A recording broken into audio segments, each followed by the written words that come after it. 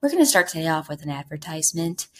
If you have a stiff neck and you don't want to spend money, you don't want to buy anything because, savings, you can get a tube sock and fill it with rice, and you can microwave it, and it acts like a little heating pad for your little ouchie spot. So I have a bad neck today, and you know what I did? I got my rice bag, got my rice sock, and we're going to be hopefully good as new here in a little bit. So anyways, that's just like maybe as a DIY fact, as a DIY activity. Build your own rice bag. That's worked for me for years. So shout out to my mom for this tip. I think it's a great adult tip, honestly. Anyways, let's get into the episode here.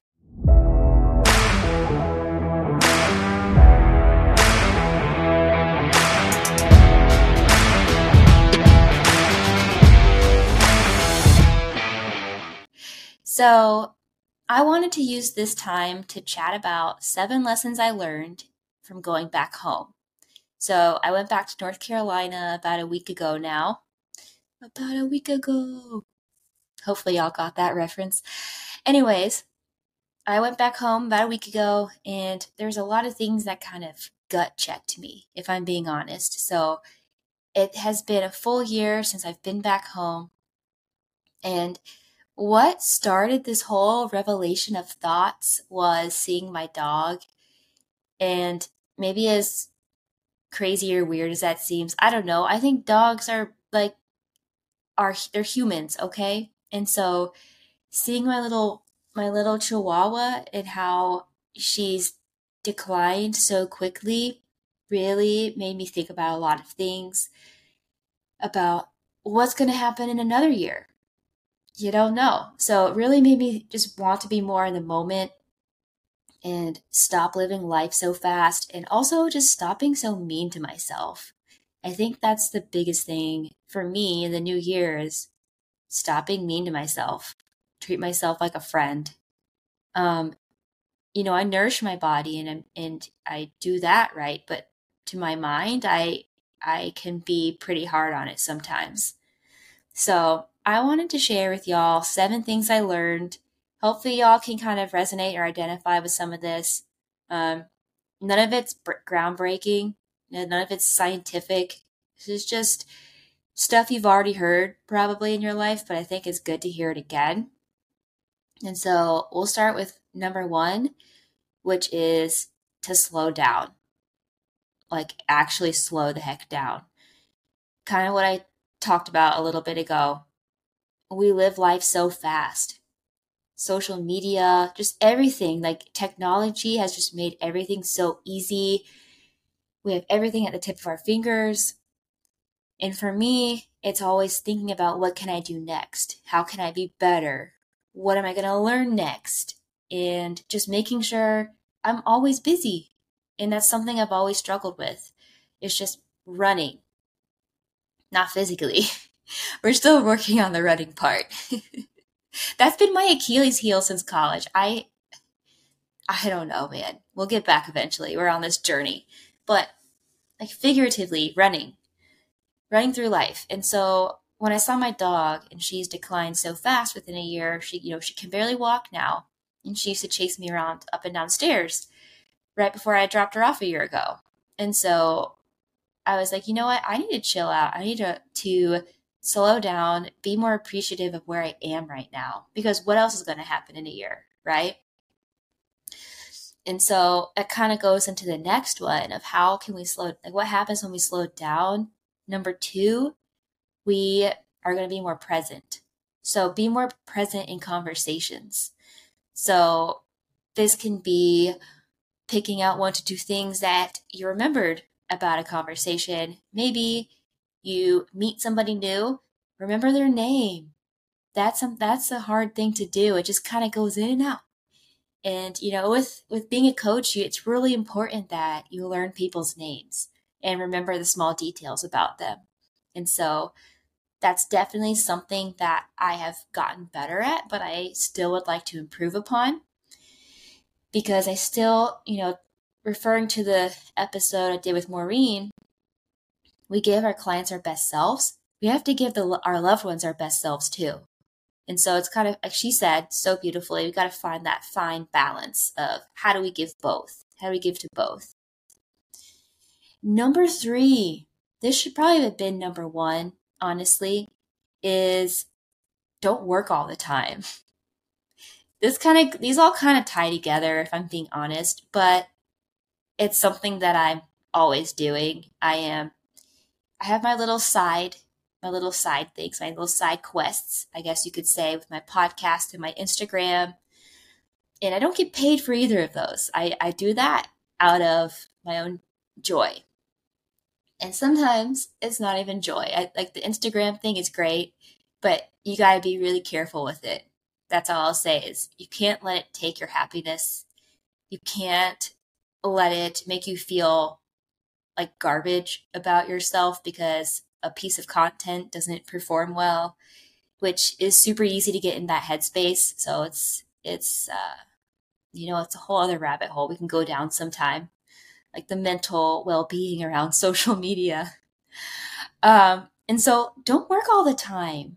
When I was back home, I actually didn't. I had a whole day where that was probably the first time I hadn't done something for my productivity in a very long time. I took a nap because I took a red eye. Okay. Those will destroy you. But also traveling to the East Coast is just, there's no good way to do it. Like I didn't want to spend a whole day of PTO traveling, so I took a red eye.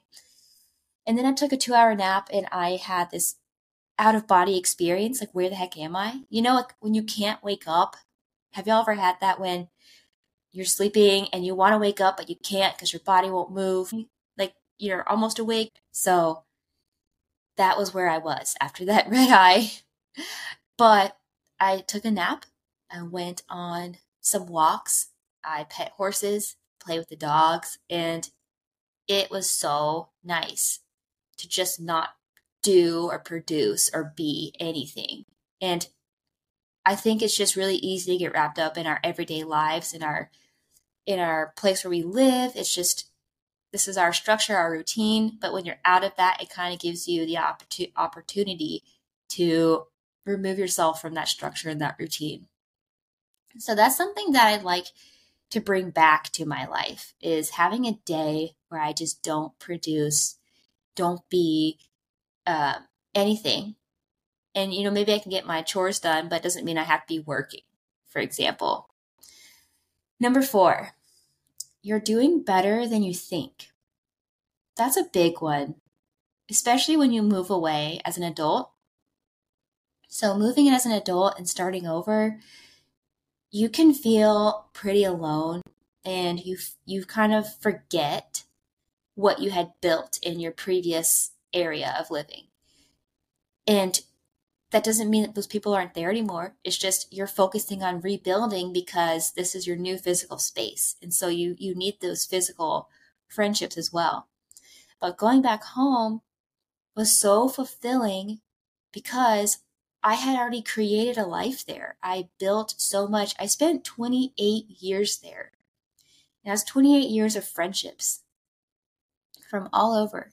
And so it was really nice to go back and just kind of be bathe yourself in all of this love and friendship. It was really nice. And so, I still make sure I reach out to my friends and try to keep in touch as best I can. And, they do the same, but it's hard when you don't see them all the time. So again, just reminding yourself that you're doing better than you think. You have that. Hopefully, I hope you do. But we all have more than we think. I think we tend to get in our own heads about that. If it's not there with us right now, it's like, what are we doing? So, especially as an adult, it's hard. Making friends is hard. Like, college was so easy. Everything was so easy. I don't know why I was so ready to graduate. So, y'all, just if you're having a hard time making friends, I'm there with you. And it comes slowly. It happens slowly over time. And it will happen. 5, make the damn time.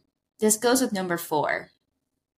And again, kind of all the rest, but make the damn time. So this means make the time for yourself, make the time to see your people. Going back home, I tried to see everybody. It was hard. I didn't get to see everybody I wanted, but I did my best. And I think just trying means something, and just making the time, because you don't know the next time you're going to see these people, right? Is it going to be another year? What's going to happen in another year? So it's just kind of a food for thought. If you haven't reached out to one of your best friends in a while, maybe do it now. Because again, it's easy to get wrapped up in your own life, but we need to maintain and tend to those friendships and relationships as well. All right. Number 6, fitness will always be there. This one is easier for me now. I'm pretty good about this, but I will say when I was in college coming home for the holidays, that was near impossible for me, because all that I had on my mind was maintaining a certain body type, maintaining my routine, foods I ate, going to the gym. And it's kind of hard when you're out of that stable environment that you've created for yourself. That is your routine. If you're a creature of habit, it's kind of a shock when you leave it. When I would come home, I'd have a really hard time with just being and relaxing. And I think just allowing ourselves to, again, make the time to set aside for our family and friends and be more present with them, rather than traveling to the gym, spending that time, spending your energy there. There's other ways to do fitness. You can go on walks, you can do fun athletic things together. But I think if you're traveling, if you're spending that time to travel to go somewhere, you should spend that time with those people you went to go see. And it doesn't mean you can't take care of yourself. You should absolutely still be active and move around in a way that feels good, but that doesn't have to be in a gym. But if it is in a gym, that's great. I'm very happy for you. I've done that too, where I worked out with my family, and it's good quality time. But it doesn't mean that has to be the center of your focus for that trip. And then lastly, this one really hit me. I'm not going to lie. Get a damn hobby. I am really impressed with most people I meet in Seattle. I feel like they all have 20 hobbies. And then I don't know. Also, I just don't know how people have time for them. I also think that working in fitness, when you have to be at your job for like a certain amount of, a set amount of hours and a set amount of days, you can't really do that from home. So I just don't have time for hobbies, I guess. And then weekends, I'm tired. So it's something I'm working on, y'all. So a family member asked me what my hobbies are. And I'm like, well, I work and I work out and I go to hockey games. And I think that's like as good as I can do right now. And I also think we're in this, young professional era of building a career, finding stability. So work is kind of the priority, but it should not be your whole life. And so these all tied it up together. And this is kind of a good one to end on. Life is more than working, So it's important to have other things that you enjoy doing, and especially with loved ones, like finding those shared interests, or maybe learning about your partner's interests and kind of, taking turns doing each other's things, could be really fun. And we've definitely worked on that. But it's definitely a goal of mine for the new year is to get more hobbies, like easy hobbies. So actually, I've already started. So number 1 is reading books. I have this toxic habit, this toxic trait of buying books that look like they'd be really educational and great. And then I'll start them and then I just never pick it up again. So goal is to stop buying books and read the ones that I have. And then on top of that, I'm going to start knitting, which I'm pretty excited about. Because I think honestly, having small hobbies like that to do, when you're at home, kind of to help unwind, are really great instead of picking up the phone and scrolling. And I'm definitely very guilty of that, not going to lie. And then you're just kind of wired. And then, if you're a content creator and you get all in your head about oh, why is my post not performing well? It's just not what you want to think about before you go to bed. So, second, let me just go on a little bit. That does not dictate your worth or your, how smart you are, how good you are at your job. That's just how it is sometimes. And it be like that. So if you ever need to feel better about yourself, just say be like that sometimes, and it just slaps a band-aid on any problem you have. But yeah, knitting is going to be my new activity. I'm pretty excited about that. So this is my challenge to you all listening. If you don't have a hobby, I think you should get one. Because I need one too. Okay. So maybe that's something small, like knitting, reading a book, maybe set some goals for yourself. And so I'd love to hear what your hobbies are, or maybe, some goals that you have. So if any of y'all are listening, you want to share, maybe be like book accountability buddies, I would love that, because I need an accountability buddy for reading. Like, that's why people need personal trainers. I need like a personal trainer for reading. Let's be real. All right.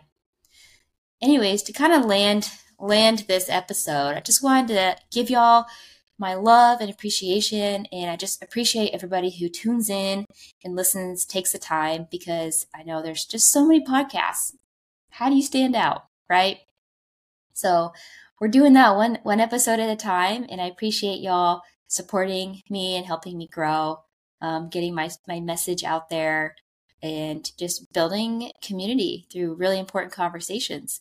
And so if you like this episode today, please make sure you subscribe to the channel. I'm also on YouTube, so you can see these videos, and spread the word of my little podcast. And of course, I would never be mad with a 5-star review. And I just hope y'all got something out of this today.